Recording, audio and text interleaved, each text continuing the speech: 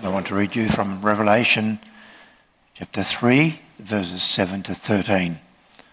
Revelation 3, 7 to 13, and that's also the text for the sermon.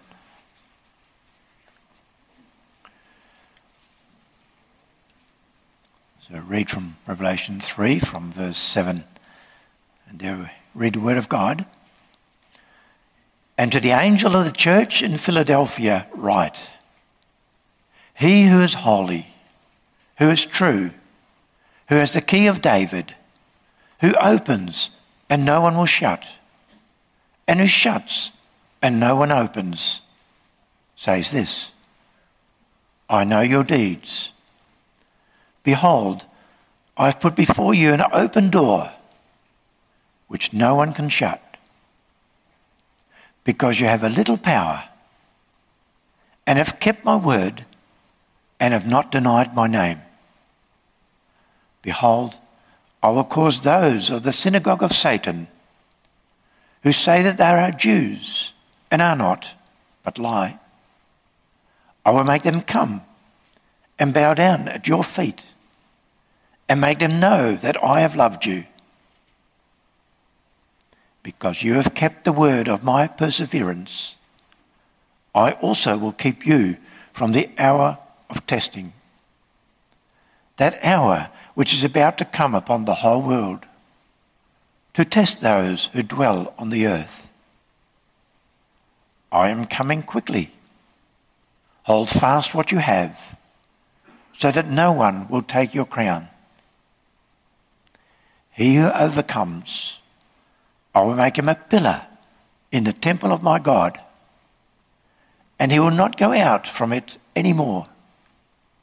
And I will write on him the name of my God, and the name of the city of my God, the New Jerusalem, which comes down out of heaven from my God, and my new name. He who has an ear, let him hear what the Spirit says to the churches. Shall we pray for the preaching? Gracious God and Father, we thank you that you have gathered us around your word so that we can read it together and listen to it being proclaimed. Father, make us hungry for your word, since it shows the way to true happiness and life with you. Enlighten the ministers to understand your word. Open their mouths to proclaim it in such a way that there is peace and joy in the church. Bless us now as we listen to your word being proclaimed. Focus our thoughts on it. Shape our lives according to it. Do all this by the power of your Spirit. For Jesus' sake. Amen.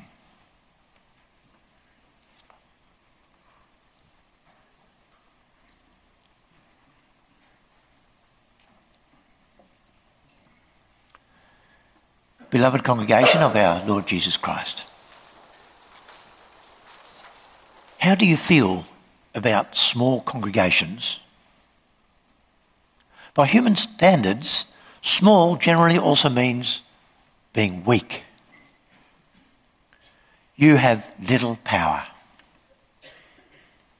You don't have many qualified people or great financial resources.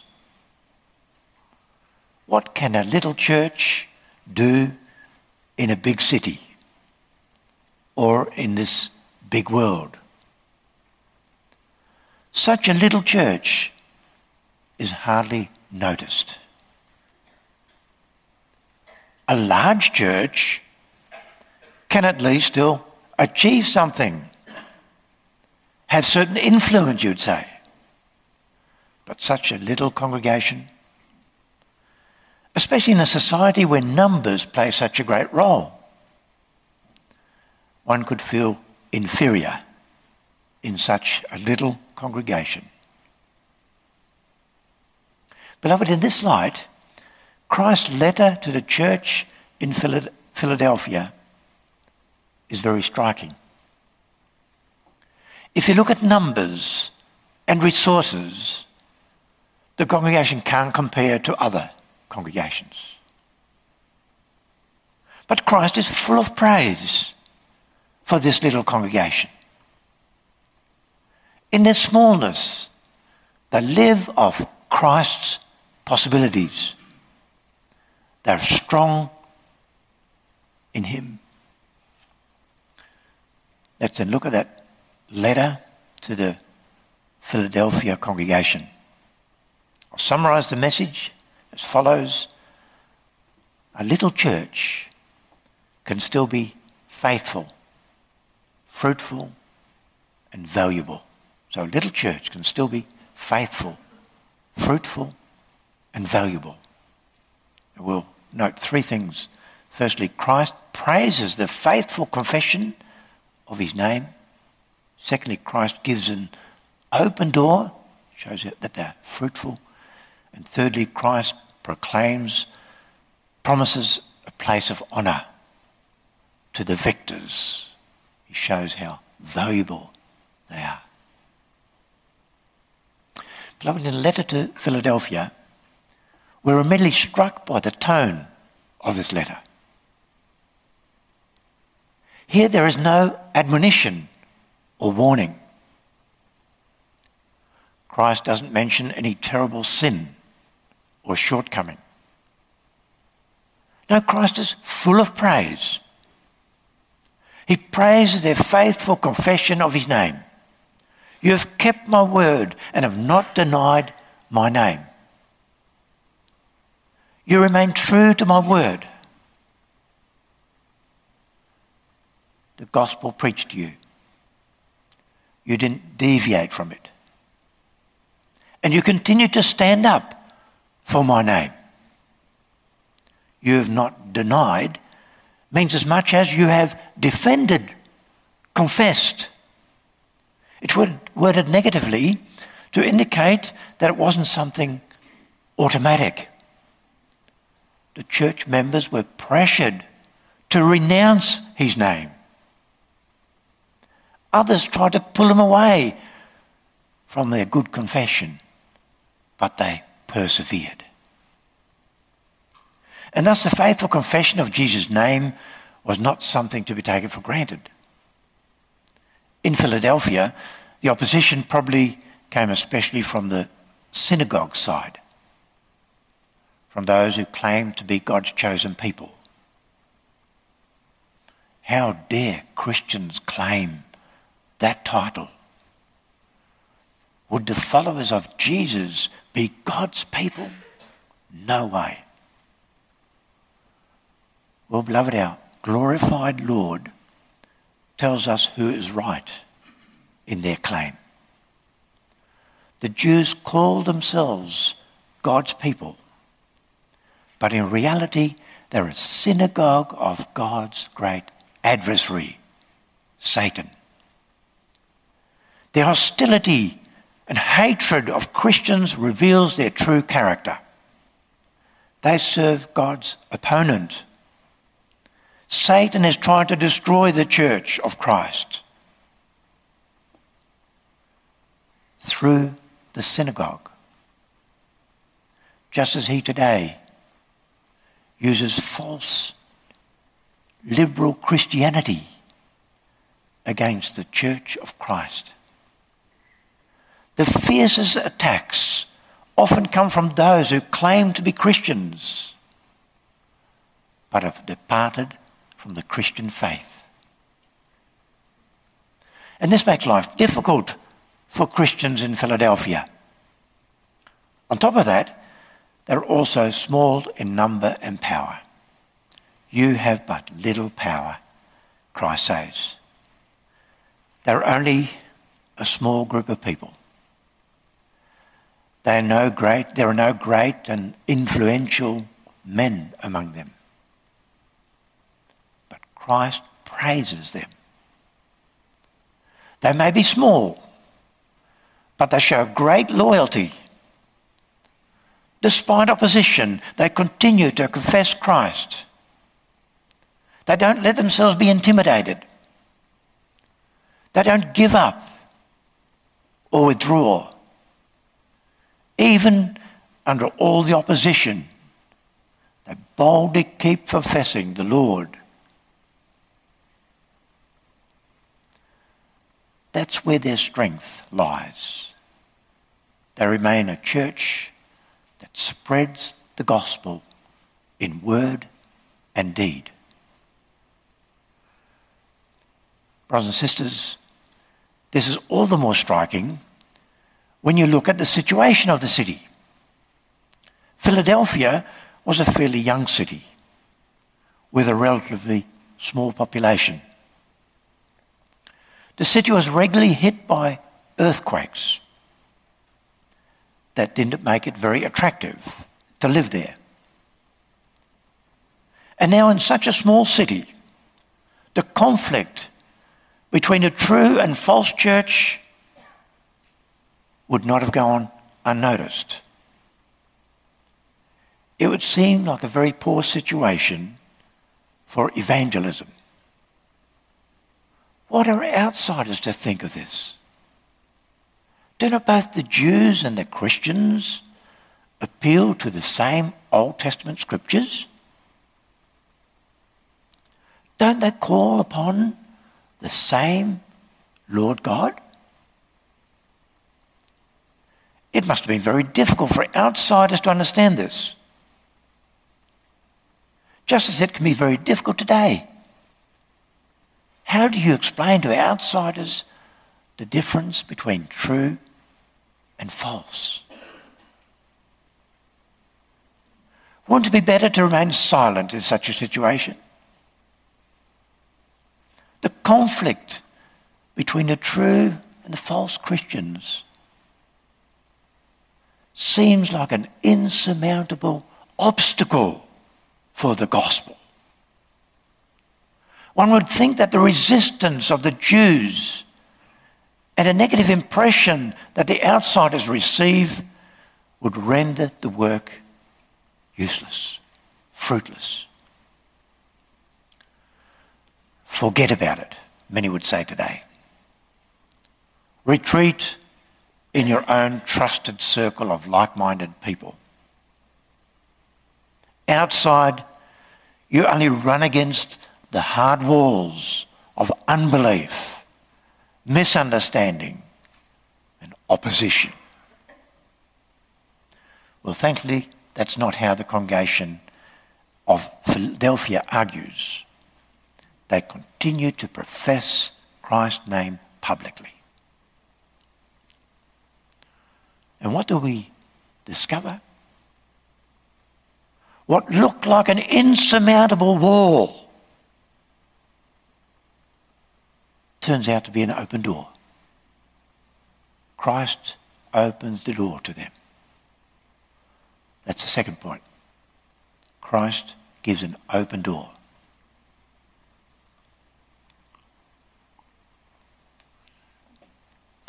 An open door. You can all roughly guess what that means. An open door gives access, allows one to enter. And to what does Christ then give his Christians access? The passage points in two directions. Christ, first of all, gives access to his kingdom, to God. Christ's mention of the key of David in verse 7 points in that direction.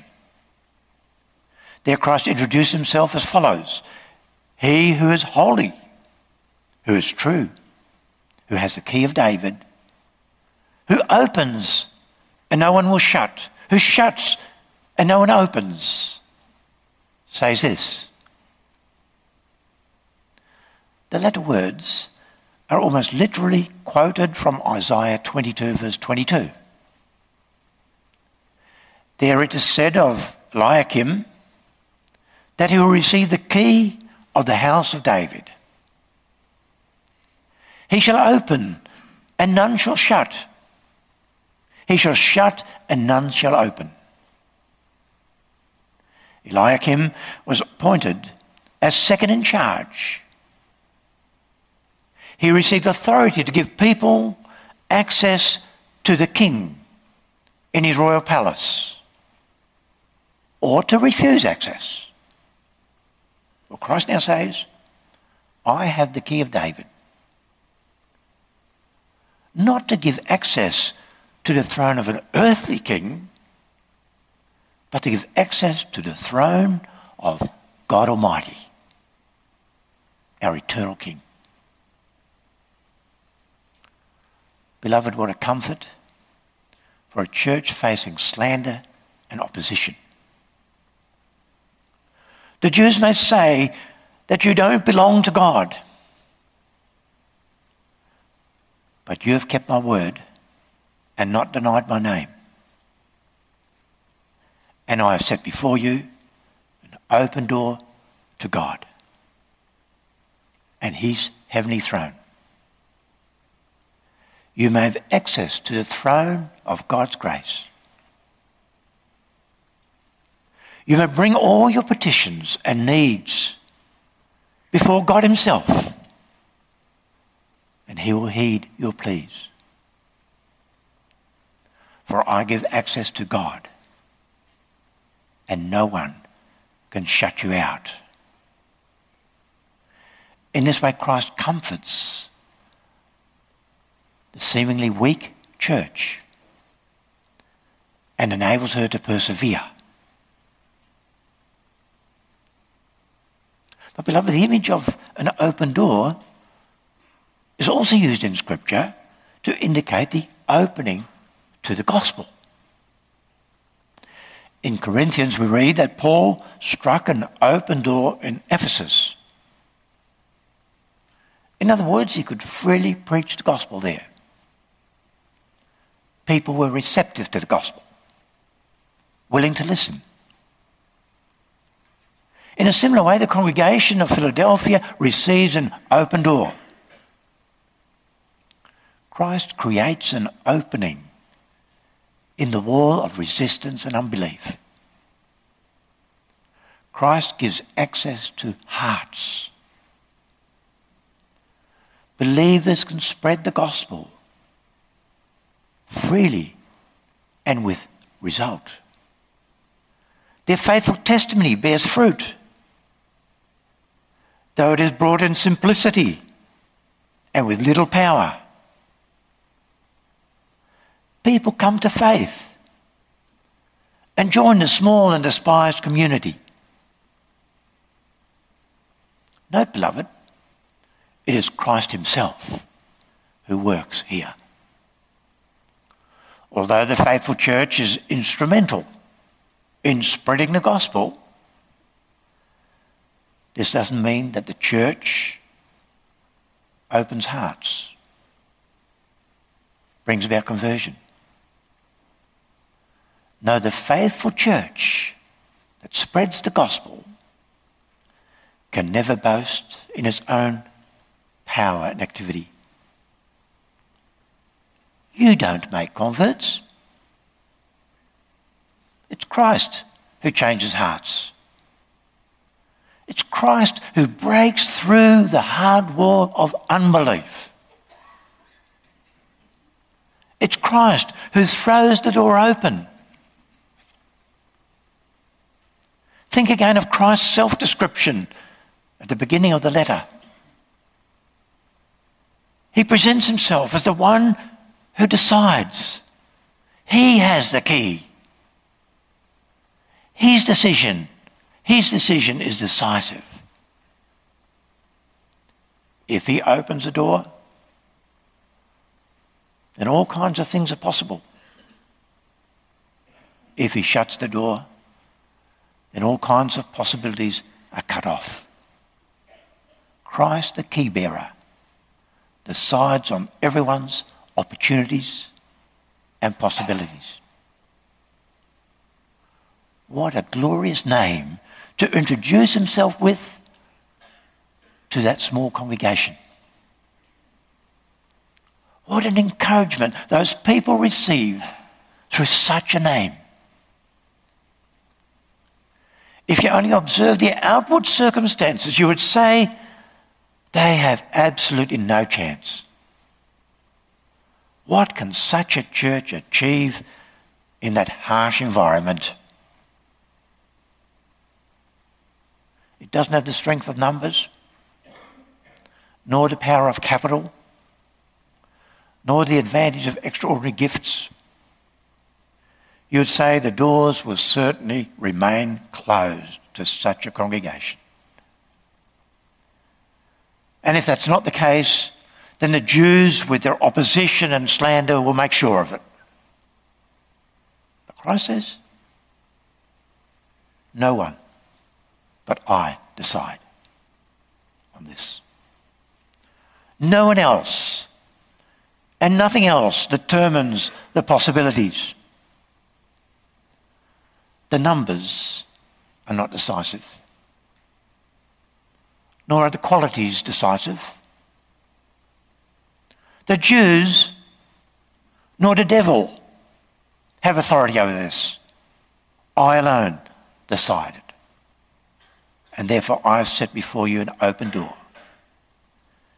And you may know if I open it, no one will be able to shut it.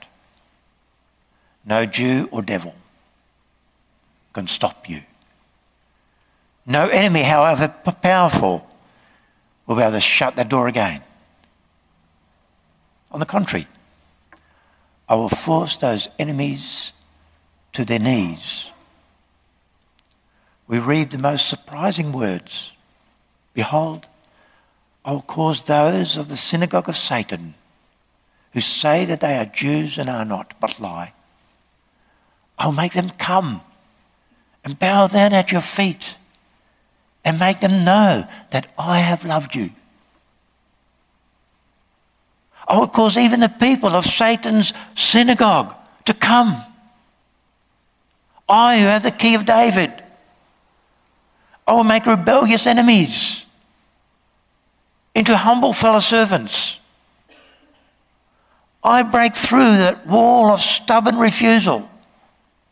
I open the door and they come and bow down at your feet.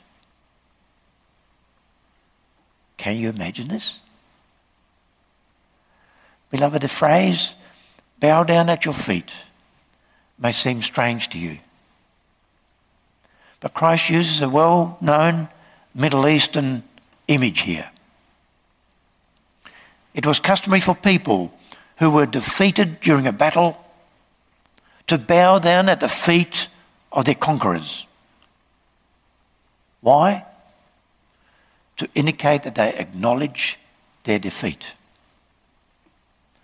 In this image, Christ also associates himself with the Old Testament prophecy. The prophet Isaiah prophesied that the Gentiles, the enemies of Israel, would come to them in humility.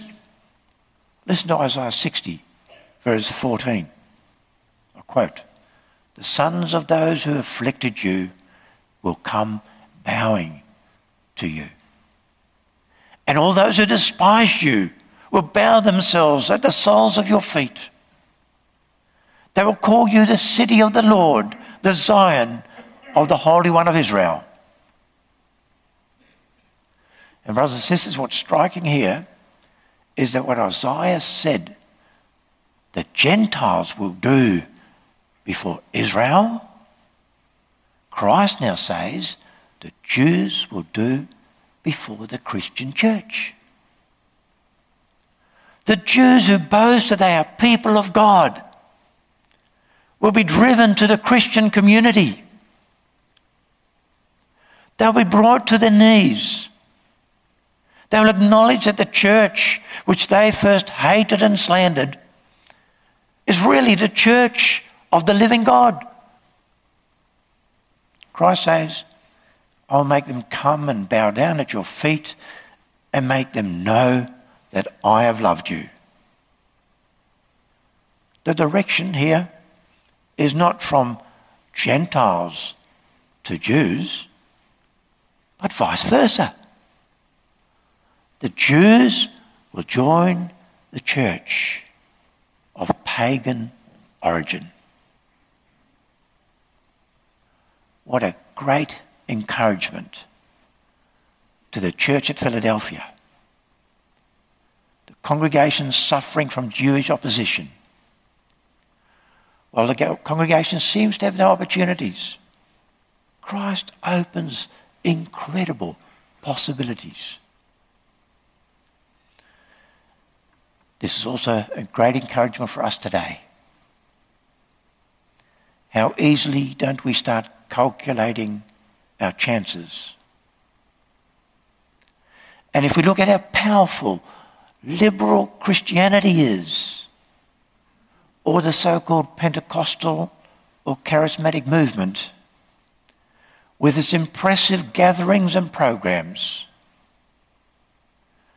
then we can easily think that there's no chance for us. The walls around us look taller and bigger than ever. What then is the sense of proclaiming Christ in such a situation? Shouldn't we rather keep things to ourselves and leave that task to those self-made evangelists? Yes, we're prepared to do something. But then we would first like to see an open door. If only we knew that we would find willing ears and open hearts, then we'd be prepared to make every effort to spread the gospel. But beloved, through this letter, Christ encourages us. In spite of little power and fierce opposition, the congregation remained faithful. By human standards, they had little hope of achieving anything. Everything was against them. But the members calmly and confidently continued, persevered, didn't let themselves be intimidated. They faithfully stood up for their Lord in public. And what do we see the Lord Jesus do? He gives them an open door. He breaks through the hearts and gives repentance even among those fiercest opponents. No, beloved, this doesn't mean that Christ will also give us such an open door today. We don't know what he will do. It depends on his sovereign will. As long as we at least remain faithful and don't let ourselves be led by appearances or by fear. As long as we do not retreat and ignore our calling to spread the good news in word and deed. Yes, beloved, it's easy to say that others are doing things wrongly or are misleading people. But what are we doing? For starters, in our personal lives, is my life, is your life truly a light? Do my words lead people to Christ? Do I really reach out with the gospel? We still have a lot to learn in this area. But it's encouraging to know that Christ determines the possibilities. No enemy can stop him. If he opens, no one can close it. We live by Christ's possibilities. And whether we gain access to people's hearts and see the fruit of faith is a matter that's in Christ's hands. He only calls us to be faithful witnesses of him. And the results are, so to speak, his problem. between inverted commas.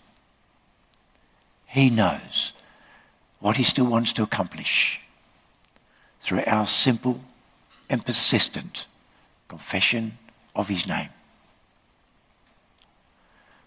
Beloved, in the last place we see that Christ gives a promise to those who conquer. He promises a place of honour to the victors. First we hear the promise of protection. Because you have kept the word of my perseverance, I will also keep you from the hour of testing, that hour which is about to come upon the whole world, to test those who dwell on the earth. John saw one vision after another about the hour of testing. The church and the world are facing difficult times. And the worst thing is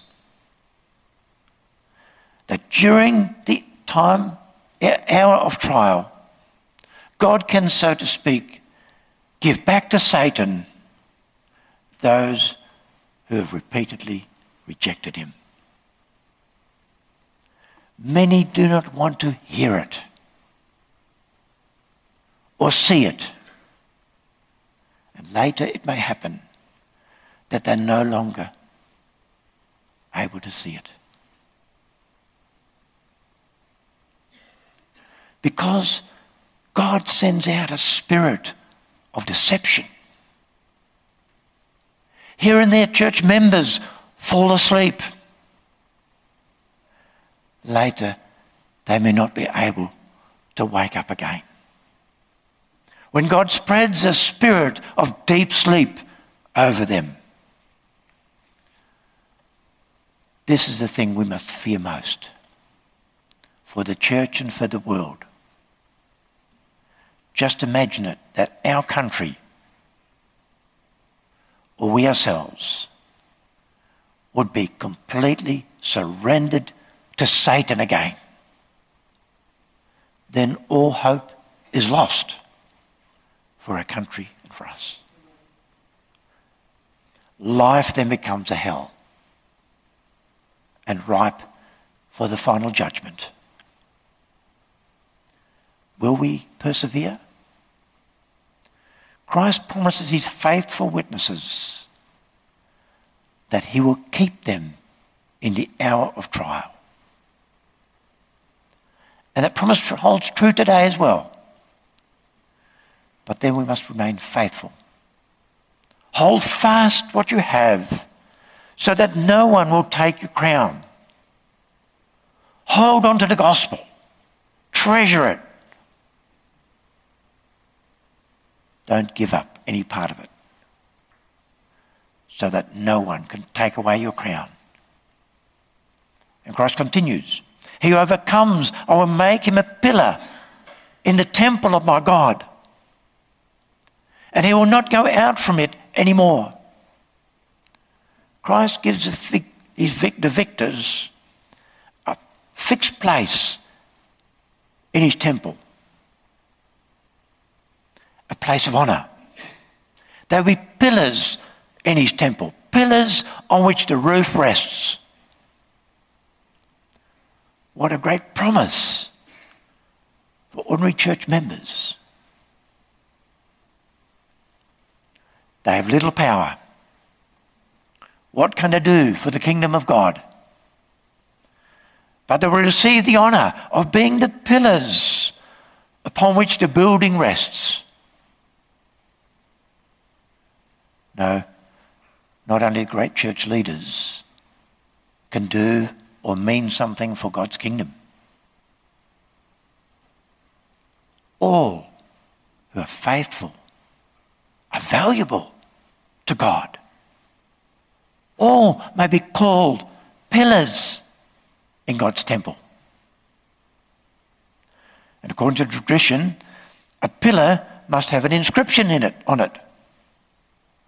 And therefore Christ continues, and I will write on him the name of my God and the name of the city of my God, the New Jerusalem, which comes down out of heaven, and my new name. And what does it mean? That Christ writes these names on them? Why do you write your name in front of a book? To indicate that the book belongs to you.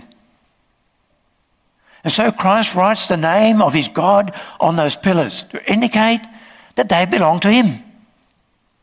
They belong to God the Father. They, his precious possession. It is further stated that they belong to the city of God, the New Jerusalem. If you belong to God, then you also belong to the city of God, the church of God. Never separate those two, as people often do today. As if the gathering of God's people were unimportant. No, when you belong to God, you belong to his people. And finally, the victors are shown to be Christ's possession. They receive his new name, the name above every name, that he received at his glorification, a most glorious name. Brothers and sisters, what a great prospect for the church, for believers who remain faithful and therefore hold fast what you have, so that no one may seize your crown. Keep Christ's words and confess his name. Let no one distract you from it. Just continue with it. Focus on him who has the key of David, who opens and no one will shut, who shuts and no one opens. Live by Christ's possibilities. Trust in him. It may seem that you have little power, but even a little church can be faithful, fruitful, and valuable through him who gives us strength. Amen.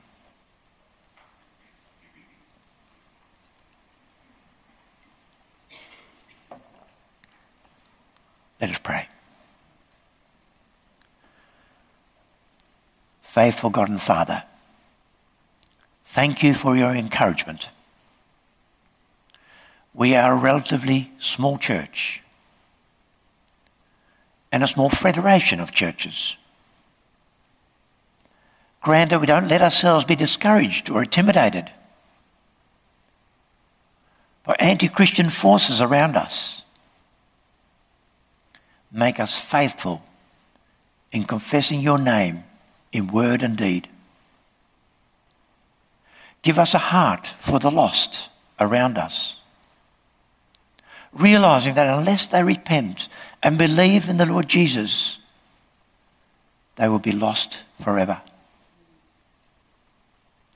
Thank you for the open door Christ has given us to your throne of grace. Pour out on us your spiritual blessings so that we may be useful instruments for the progress of the gospel.